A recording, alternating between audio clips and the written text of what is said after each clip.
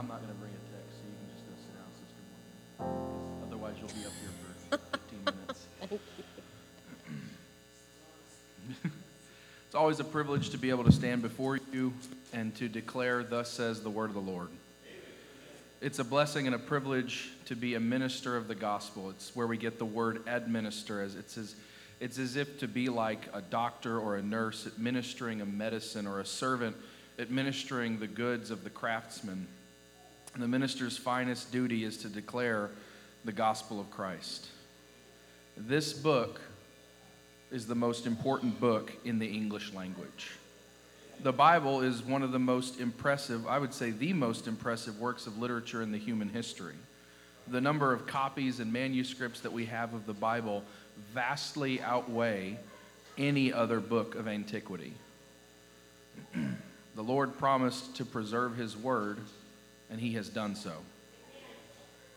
And the journey of our English Bible arguably began with a monk grabbing a hammer and nailing his 95 Theses to the Wittenberg church door. And it started a revolution. And they say many would gather in the White Horse Tavern to discuss ideas and theology. And it's very likely that at this point, one such student at Cambridge, William Tyndale, embarked on his life's mission to make the Bible accessible to the common man. He wanted the Bible to be read in the language of the people. I'm quoting from John Piper, who pulls from the historian David Dennell's biography of William Tyndale. So when he was 28 years old in 1522, he was serving as a tutor in the home of John Walsh in Gloucestershire, spending most of his time studying Erasmus's Greek New Testament, which had just been printed 6 years before in 1516. And we should pause here and make clear what an incendiary thing this Greek New Testament was in history. David Dennell describes it: this was the first time that the Greek New Testament had been printed. It's no exaggeration to say that it set fire to Europe.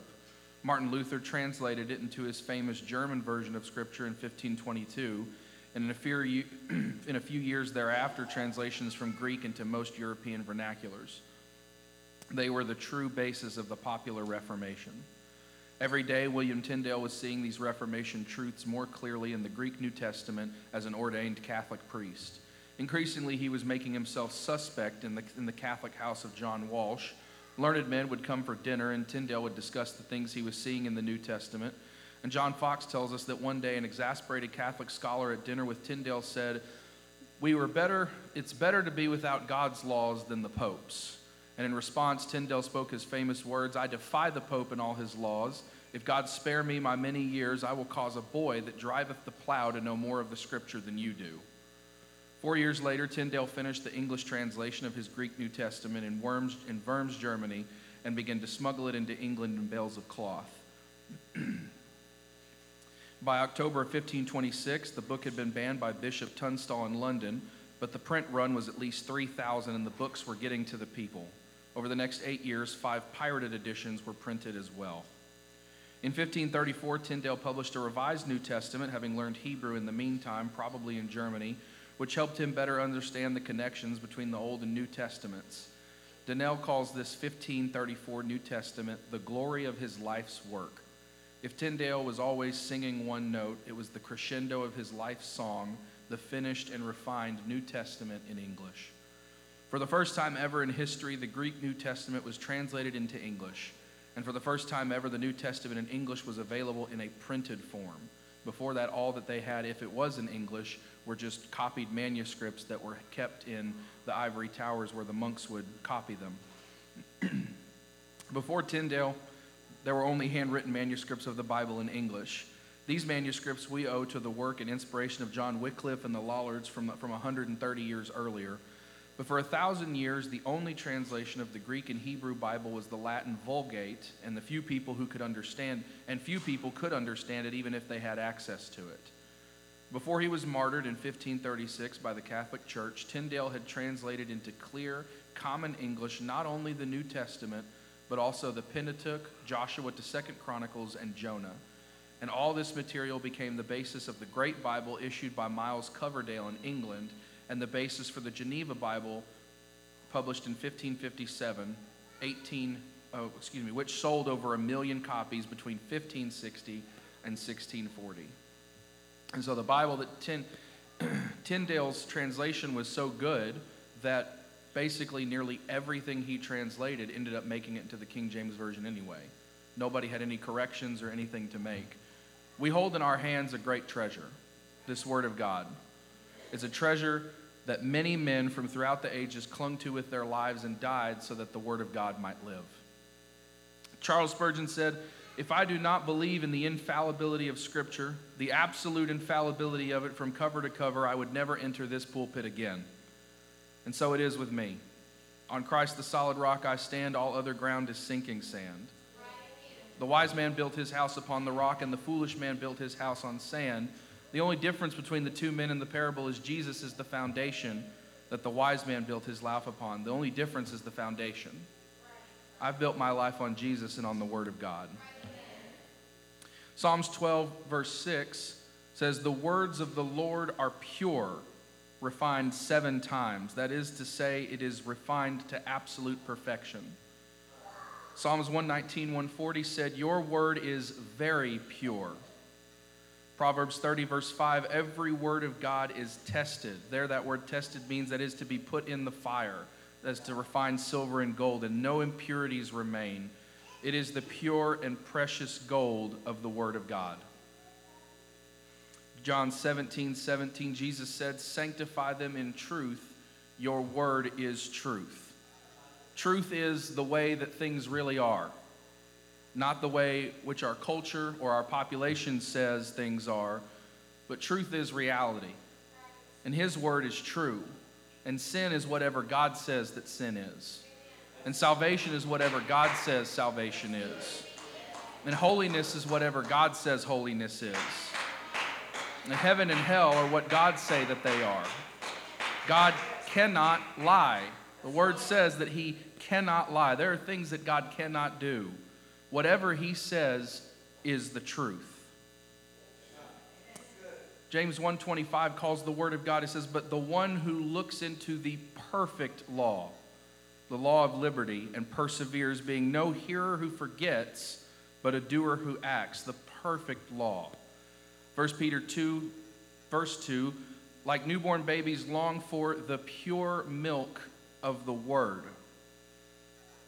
Stephen Lawson said it this way. He said, "Because the Word of God is inerrant, it is therefore by necessity invincible. And because it is therefore absolutely pure, it is therefore absolutely powerful. It is able to do what it claims to do. It is incapable of being overcome or subdued. Such is the supernatural power of the Word of God." And so I want to leave you with this outline from Stephen Lawson's 7 symbols of sacred Scripture. Number 1, it is a sword that pierces. It is not a Q-tip that tickles. It is not a feather. It is Hebrews chapter 4, verse 12 says, "For the Word of God is living and active and sharper than any two-edged sword, and piercing as far as the division of soul and spirit, of both joints and marrow, and able to judge the thoughts and intentions of the heart. And there is no creature hidden from His sight, but all things are open and laid bare to the eyes of Him with whom we have to do." So what is the Bible? The Bible, it is the divine Word. It is the Word of God. It is not the word of man. It is not the word of society. It is not the word of tradition. It is not the word of religion. It is the Word of God. It has come down to us from above. It has not originated with us or in this world. It has come down from the throne of God above. And it is, notice, the living Word. The order of words in the original language, if you translate them literally, it says, "living, for the Word of God is."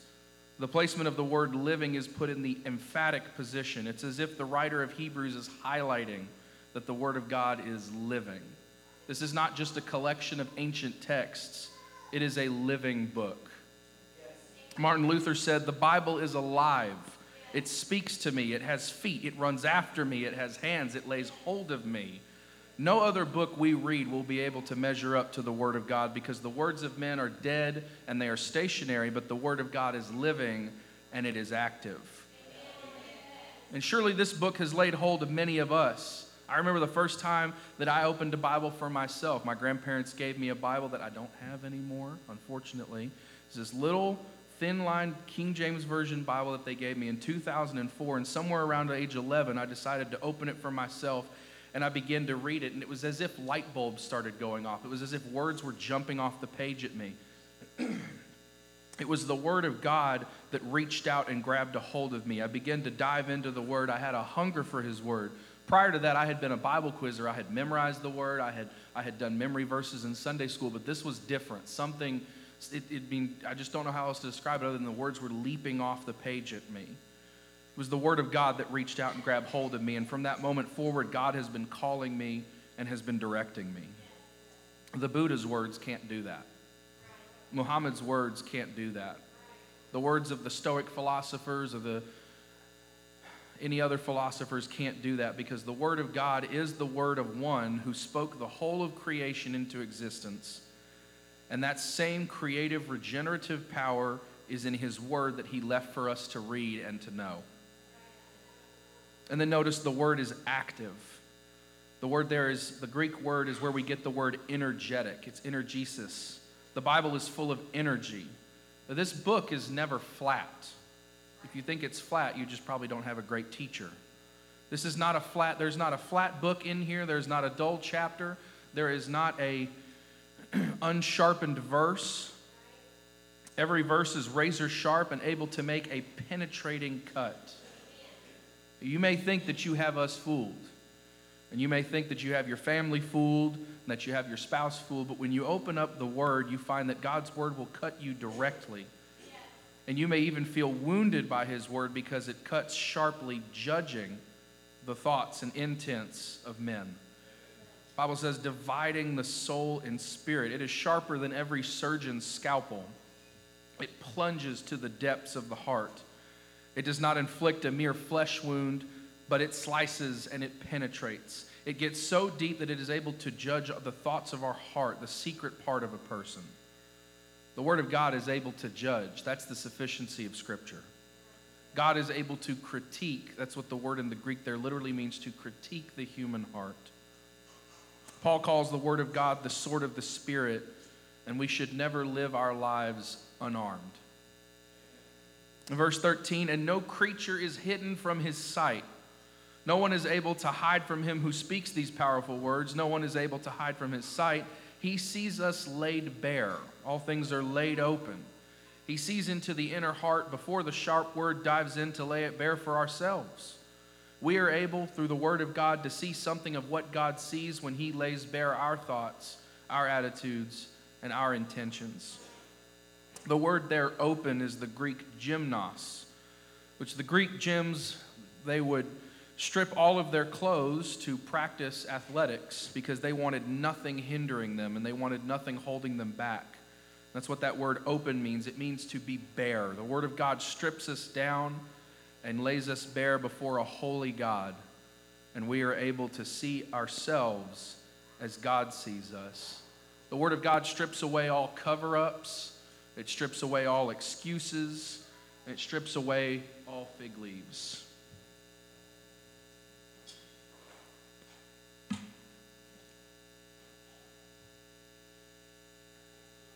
Laid bare in the Greek is an interesting word. It's trakalypso. It's where you might think of the word tracheotomy. That's where that word comes from. It literally means to grab by the neck to expose the throat for a killing. The Word of God renders the death blow. It kills pride. It kills flattery.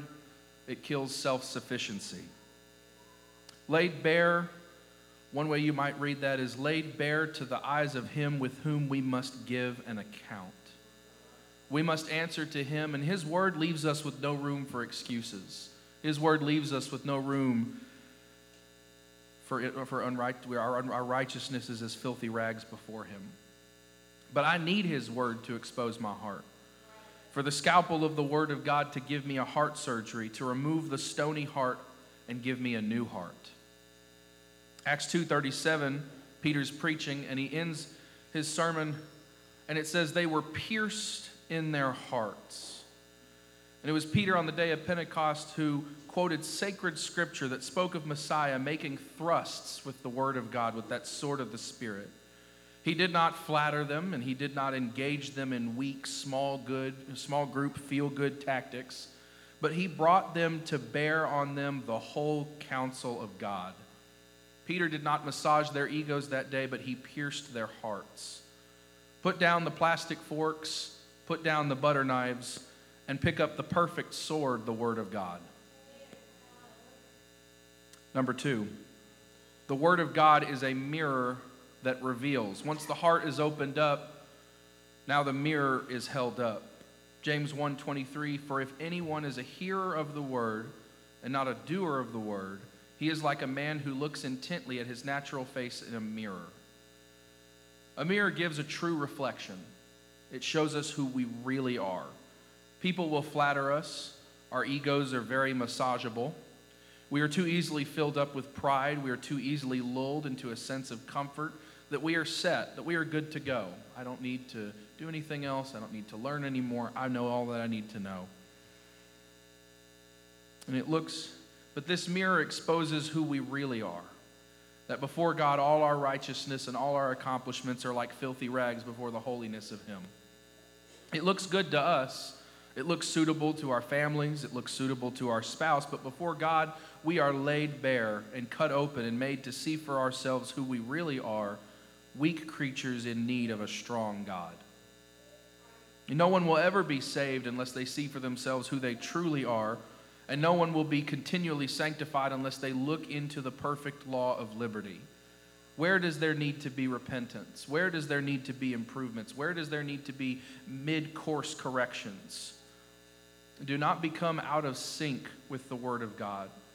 Do not focus on man's maps and charts to navigate the waters of life, but use the Word of God that is steady, that is perfect, and that is always available. Christ was perfectly patient. Do you need patience? Christ was perfect peace. Do you need peace? Hold up the mirror. See for yourself your need of Him, for in our weakness His strength is perfected. Number 3, the Word is a seed. 1 Peter 1:23, for you have been born again, not of seed which is perishable, but imperishable seed, that is through the living and enduring Word of God. You have been born again. The new birth is the life of God in the soul of a man.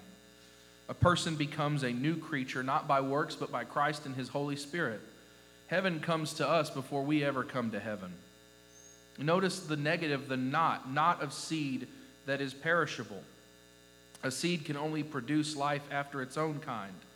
Apple seeds produce apple trees. Lemon seeds produce lemon trees. And we are blessed because eternal life is not by a perishable seed, but it is imperishable seed. Within a seed is the ability to reproduce. It is capable of germination. And we have this seed through the enduring Word of God. Supernatural life only comes through supernatural seed. It would be easier to produce an oak tree by marbles than for someone to be saved by the planting of the imperishable seed into the prepared soil of their hearts. Luke 8:11, Jesus talking about the famous parable of the seeds, he said, the seed is the Word of God. It is by that eternal, everlasting Word of God that we have new birth, and thus we have a new life. You reap what you sow, and so we must sow the Word of God, the imperishable seed that does what no other word of man can do. Spurgeon said, I would rather speak 5 words out of this book than to speak 50,000 words of the philosophers. If we want revivals, we must revive our reverence for the Word of God. If we want conversions, we must put more of God's Word into our sermons. In other words, there needs to be less of me and more of Him. Number 4, the Word of God is a milk that nourishes. 1 Peter 2:2, and like newborn babies, long for the pure milk of the Word, so that by it you may grow in respect to salvation, if you have tasted the kindness of the Lord. We are to never outgrow being like a newborn baby. You don't ever outgrow milk. You are to always be craving the word of God like a baby craves milk. To long for, another way to translate that word would be to say to crave or to cry out for the word of God, that pure milk of the word. It is perfect, unvarnished, uncongealed, unexpirable. It is nourishing. It is nourishing to the new believer, and it's nourishing to the elder. From top to bottom, young to old, new birthed yesterday and new birthed 50, 20, 50, 70 years ago. The Word of God is nourishing to everybody, and we must be fed by the Word of God. No one's spiritual development will be able to advance beyond our intake of the Word of God.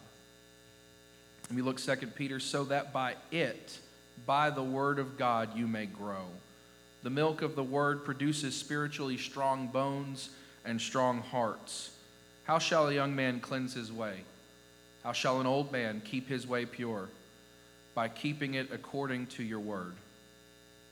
That word, thy word have I hid in my heart that I might not sin against thee. Why have I hid his word in my heart? So that I might not sin. If you want to beat temptation, start by studying the word. Start by memorizing the word. It's always interesting to me to notice that Jesus didn't talk philosophy with Satan. Christ didn't argue with Satan. He simply said, thus says the word of God, and left it at that. It is the word of God's that we treasure in our heart that enables us to resist the plans of the devil. Jesus quotes from Deuteronomy 8:3 when he speaks to Satan. Deuteronomy 8:3 says, and he humbled you and let you go hungry and fed you with manna which you did not know, nor did your fathers know, in order to make you understand that man shall not live by bread alone, but man shall live on everything that comes out of the mouth of the Lord. And so how do we remain humble? How do we remain steadfast in Christ? How do we grow in grace? By the grace of God and by the word of God. Number 5, it is a lamp that shines.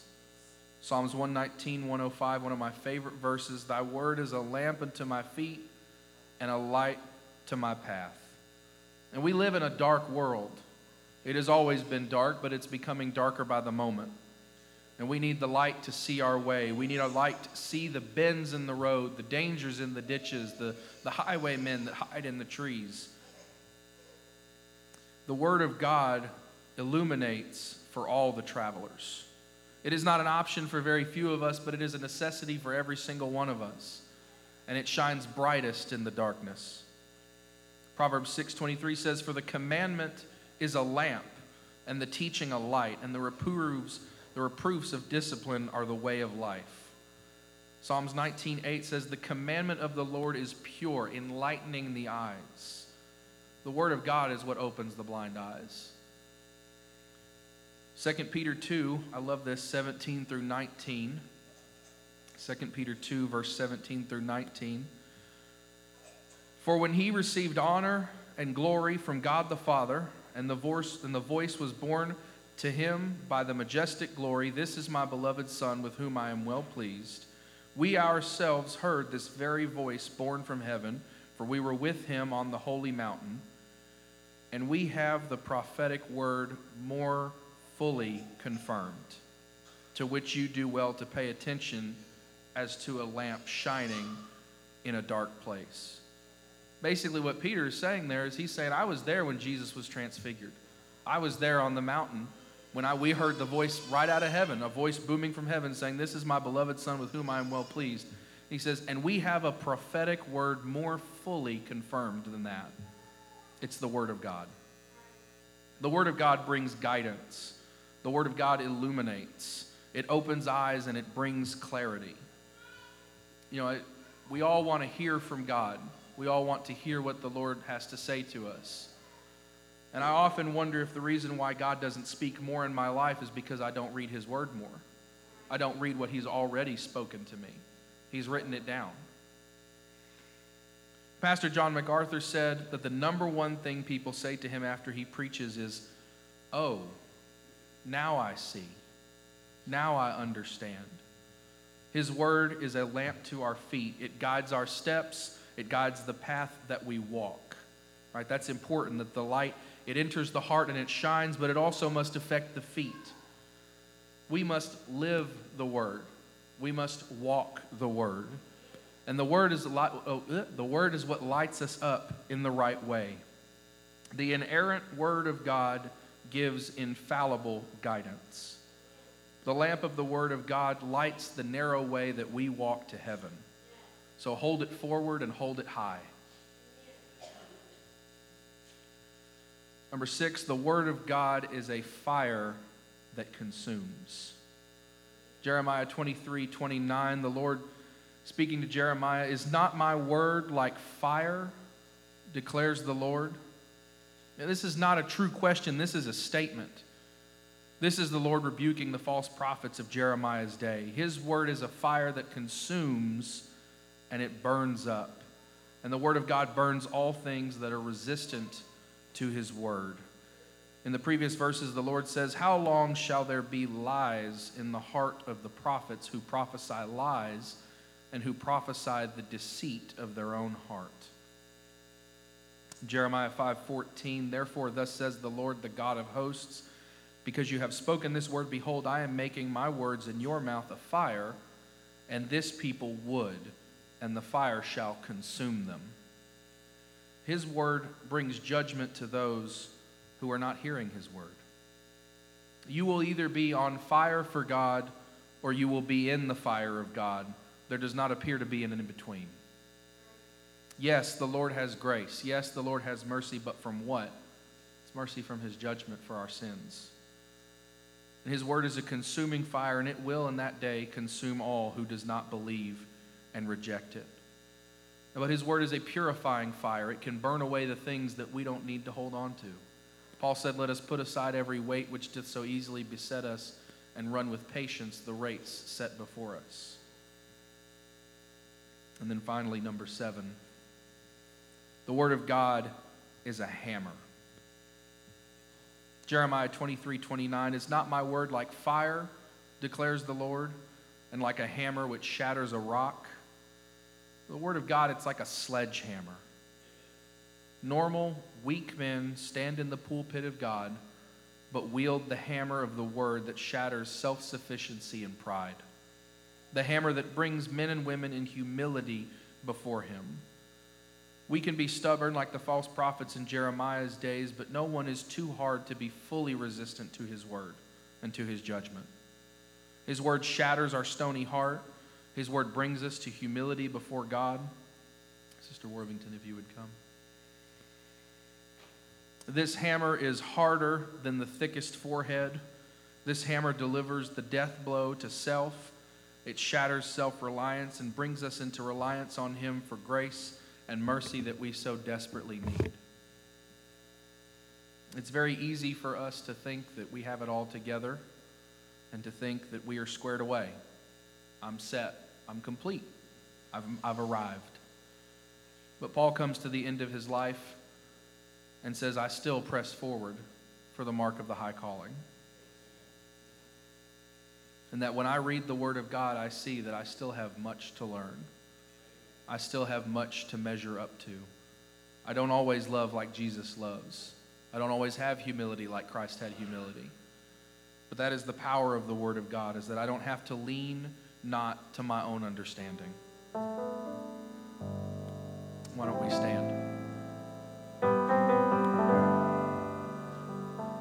And mark not the words of today's thinkers and pop psychology, and wield not the dull sticks of pop philosophy and mainstream Christianity.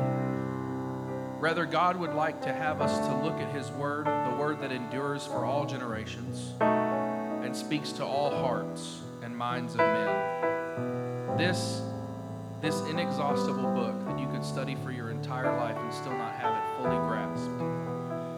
This inexhaustible book that not only brings clarity, but it brings life, and that more abundantly. So wield the sword. Hold up the mirror. Nourish the seed, let it germinate. Long for the pure milk. Hold forth the lamp of God. Spread the fire of the word of the Lord. Pick up the hammer and let it fly.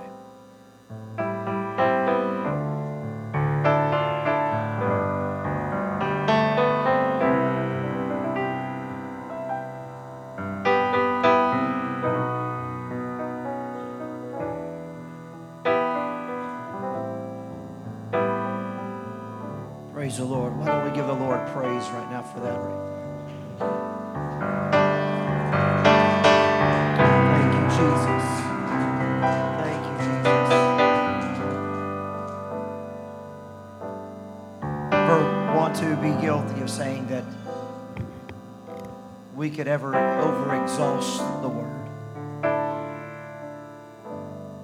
But the Word in conjunction with our faith,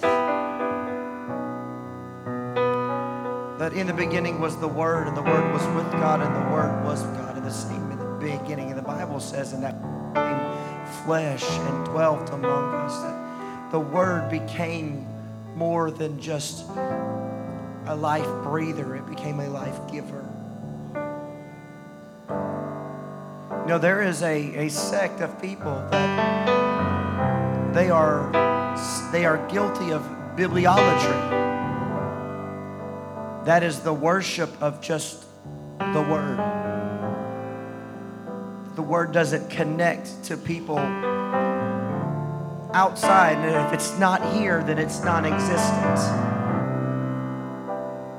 But Brother Jonathan said tonight, if you need peace, then you need to look in the Word. If you need to understand what living godly and righteousness is, then you need to read in the Word. But the things that you don't think transfer and transition from biblical things to our modern culture times. Here's this one for you. Noah didn't have a word.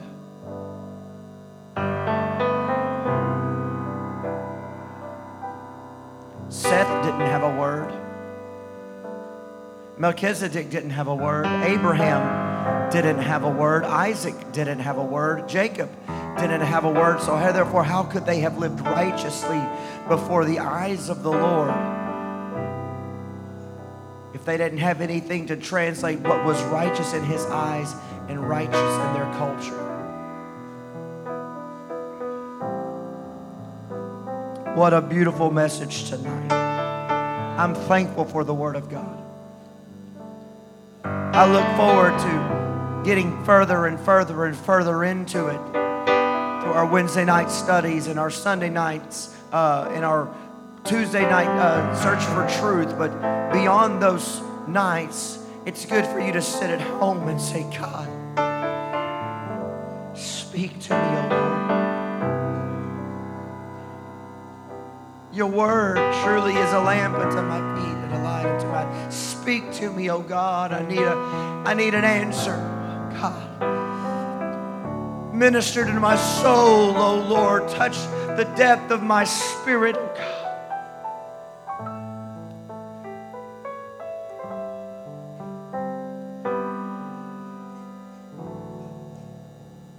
And it's not the preaching of any good tale. It's not the preaching of any good story. Paul tells Timothy, preach the Word. Because in the Word is the power to change a life. We're going to come to the altar here in a few moments, and we're going to worship, and we're going to end this service in a time of consecration and prayer.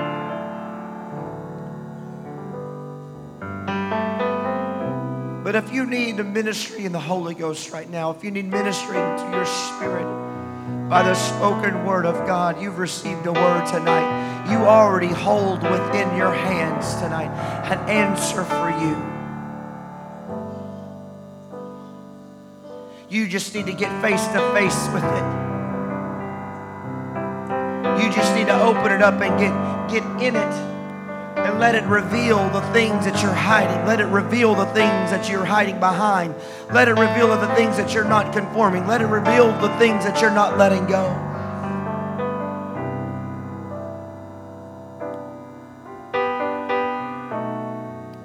Why Why don't we close our eyes right now, Lord?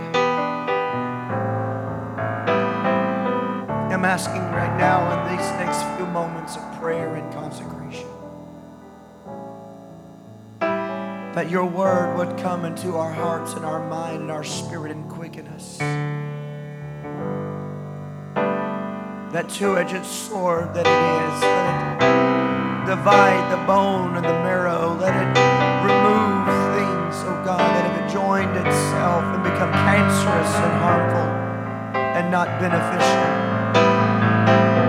Let it nurture us like the sincere milk. Let it burn passionately within us like the fire. Let it be a mirror. Let it be a reflection. And let us see what needs to be changed. Let it be a seed that grows. Let it be a hammer that completely destroys things that have become issues in our life.